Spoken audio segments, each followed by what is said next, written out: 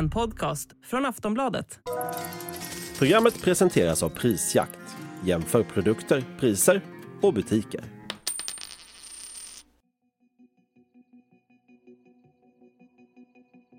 President Zelenskyj kräver att Ukrainas försvarsdepartement ska utvecklas och har nu sparkat försvarsministern. Oleksij Reznikov пройшов ці більш ніж 550 днів повномасштабної війни. Ja, det har varit flera rykten om Ukrainas tidigare försvarsminister Oleksij Reznikovs departement. The defense ministry has been accused of actually having several issues regarding corruption. Bland annat om ett inköp av en massa vinterjackor som kostade 210 miljoner kronor men som inte var anpassade för att klara av kyla. Och han fick beskedet i söndags av den ukrainska presidenten och har nu lämnat in sin avskedsansökan. Och det är inte första gången som Zelenskyj har sagt upp någon ur sin stab. Till exempel så blev alla regionala chefer på Ukrainas militära rekryteringskontor uppsagda i mitten av augusti. Orsaken var misstankar om korruption. Under helgen har det samtidigt rapporterats om attacker i Odessa-regionen. Det ukrainska luftförsvaret har kunnat stoppa stora delar av de ryska drönarattackerna, men vissa nådde fram till sina mål och civila har dödats. The Ukrainians claim they've shot down 22 of the 25 drones, but inevitably these drones fall and cause a lot of damage along the way. Så vilken rysk strategi ligger bakom de senaste attackerna? Vad är orsakerna till att den ukrainska försvarsministern fick sparken? Och väntas Zelenskyj rensa bort fler från sin ledning? Det ska vi prata mer om i dagens avsnitt av Aftonbladet Daily. Jag heter Ellen Lundström. Gäst är Johan Huovinen, överstelöjtnant på Försvarshögskolan.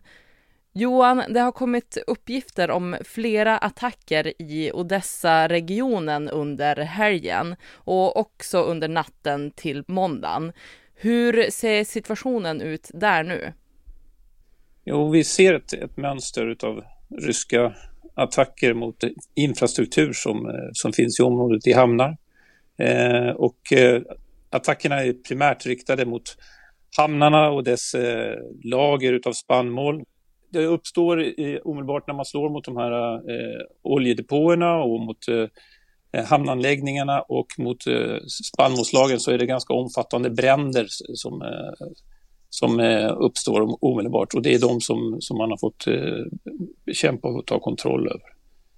För det är 2 civila som uppges ha avlidit efter attackerna.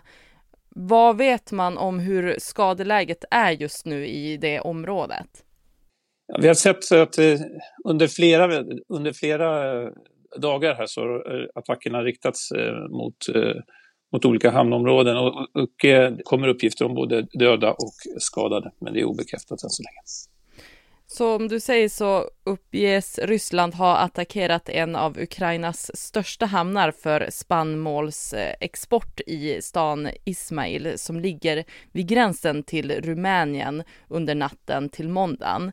Och det hände ju bara några timmar innan mötet mellan Putin och Erdogan ska dras igång i staden Sochi, där de ska ta upp det här spannmålsavtalet som Ryssland har dragit sig ur. Finns det något strategiskt med det att Ryssland nu attackerar mot de här målen? Ja, det är väl, vi har ju sett att den ukrainska sidan har haft möjlighet att få ut enstaka fartyg med spannmål.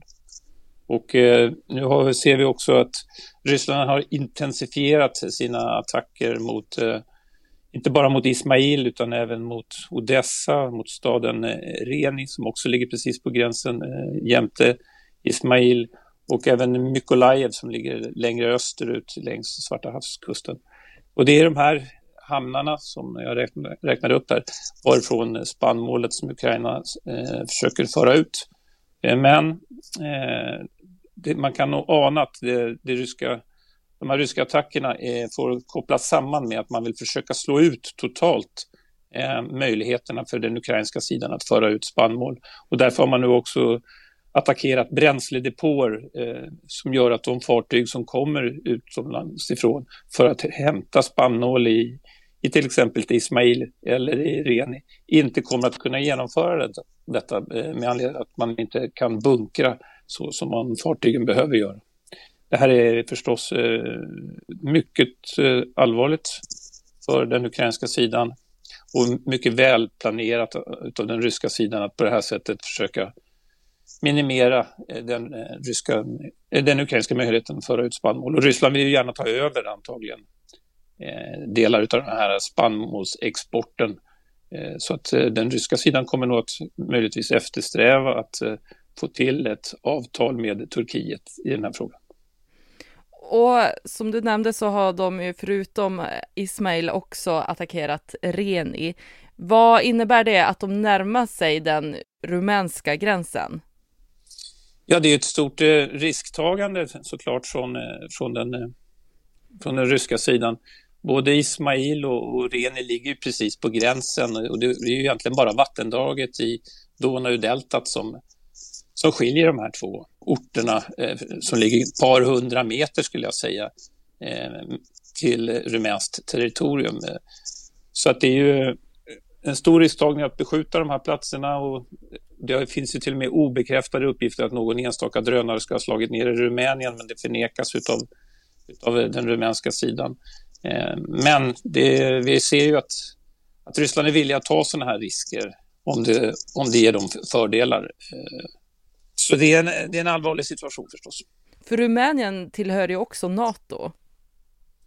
Ja, absolut. Och det är just den här risktagningen om att använda kryssningsrobotar som man har gjort och nu drönare också mot mål. Och vi pratar om, jag har själv stått nere i Ismail och tittat över. Jag har också stått i Reni och tittat över. Det är inte bredare än vattendragen kanske mellan Sverige och Finland, Torneälv sådär. Så att man då använder kryssningsrobotar ett par hundra meter ifrån eller drönare ett par hundra meter ifrån ett annat land. Det skulle ju kunna skapa incidenter som hade varit väldigt onödiga i det här fallet att provocera Rumänien och NATO. Och vad är egentligen anledningen till att Zelenskyj har sparkat Ukrainas försvarsminister? Det ska vi prata om när vi alldeles strax är tillbaka. Varför avskedade president Zelenskyj försvarsministern Oleksij Reznikov? Man kanske nog skulle säga att enligt uppgifter så är det ju Reznikov har lämnat in sin avskedsansökan och på det sättet blivit entledigad.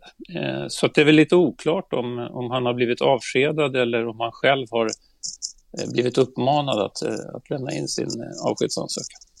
Och vad är anledningen till det? En av uppfattningarna som talar till Reznikovs fördel så är det att han anses ändå ha ett relativt gott rykte. Speciellt när det gäller Ukrainas förhandlingar om NATO-frågan. Där den har gått egentligen från att vara en icke-fråga till att den senast nu i somras behandlades i Vilnius med ändå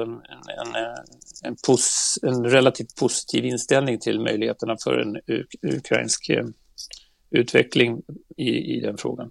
Samtidigt så finns också uppgifter som pekar på att president Zelenskyj vill använda honom som eventuellt Ukrainas blivande ambassadör till Storbritannien. Så att Reznikov har ju ett gott nätverk efter att ha jobbat som Ukrainas försvarsminister i nästan 2 år och drivit många viktiga frågor, NATO-frågan, också möjligheten för att förse den ukrainska sidan med vapen och ammunition. Samtidigt så finns det ju uppgifter som pekar på att, och de kom i januari tidigare i år, att han skulle ha varit inblandad då i eventuellt korruption, vilket ledde fram till att hans vice försvarsminister Vyacheslav Shapovalov fick lämna sin befattning. Och det handlade om att det ukrainska försvarsministeriet hade köpt in matvaror till alldeles för höga priser. Vilket då skulle indikera någon typ av korruption, för man skulle då kanske kunna räkna in så kallade kickbacks, återbetalningar till de som hade skrivit de här kontrakterna.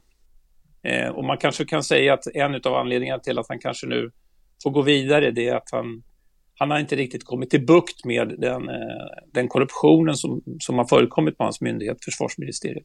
Där det nu finns sedan ett antal år tillbaks en övervakningsmekanism som gör att sådana här olika typer av frågor kommer upp med jämna mellanrum om hur är det korruption eller är det bara oskickligt hanterande utav olika inköpskontrakt. Och det har ju också kommit påtryckningar utifrån, speciellt från USA, om att man måste gå till botten med alla typer av misstankar om korruption. Och det ligger ju framförallt om man ska ha fortsatt amerikanskt stöd, så måste man kunna visa att man verkligen vidtar åtgärder. Och apropå Reznikov, hur skulle du säga att hans arbetssätt har påverkats kriget? Inte direkt, för att Reznikov är ju inte inblandad i de militära aktiviteterna på fältet på det sättet. Utan det ligger ju hos generalen Valerij Zaluzjny som håller själva kriget. Reznikov som försvarsminister är mer ansvarig för just den här typen av frågor, att jobba för ett fortsatt militärt stöd till Ukraina, anskaffning av olika statliga kontrakt som har handlat om till exempel uniformspersedlar eller matanskaffning. Så det har legat på hans bord och inte det direkta kriget. Men å andra sidan så är det också, finns det misstankar om korruption i det här fallet, och så sprider ju det sig i det ukrainska samhällets rykten om det, och det sprider sig såklart till soldaterna som slåss på fältet, som tycker att det är förjäkligt att man då har, till exempel så när det gäller matanskaffning så misstänktes då att man köpte in ägg för 17 grivna, som är den ukrainska valutan, styck, när ett sånt i en vanlig matvarubutik kostar 7 grivna. Och då anar man att har man betalat 10 grivna mer, så tar ju de pengarna vägen någonstans. Och då finns det ju misstankar för att man får en så kallad kickback i korruptionshärvan. Och Zelenskyj har ju också gått ut i samband med det här och sagt att han vill förändra försvarsdepartementet. På vilket sätt då?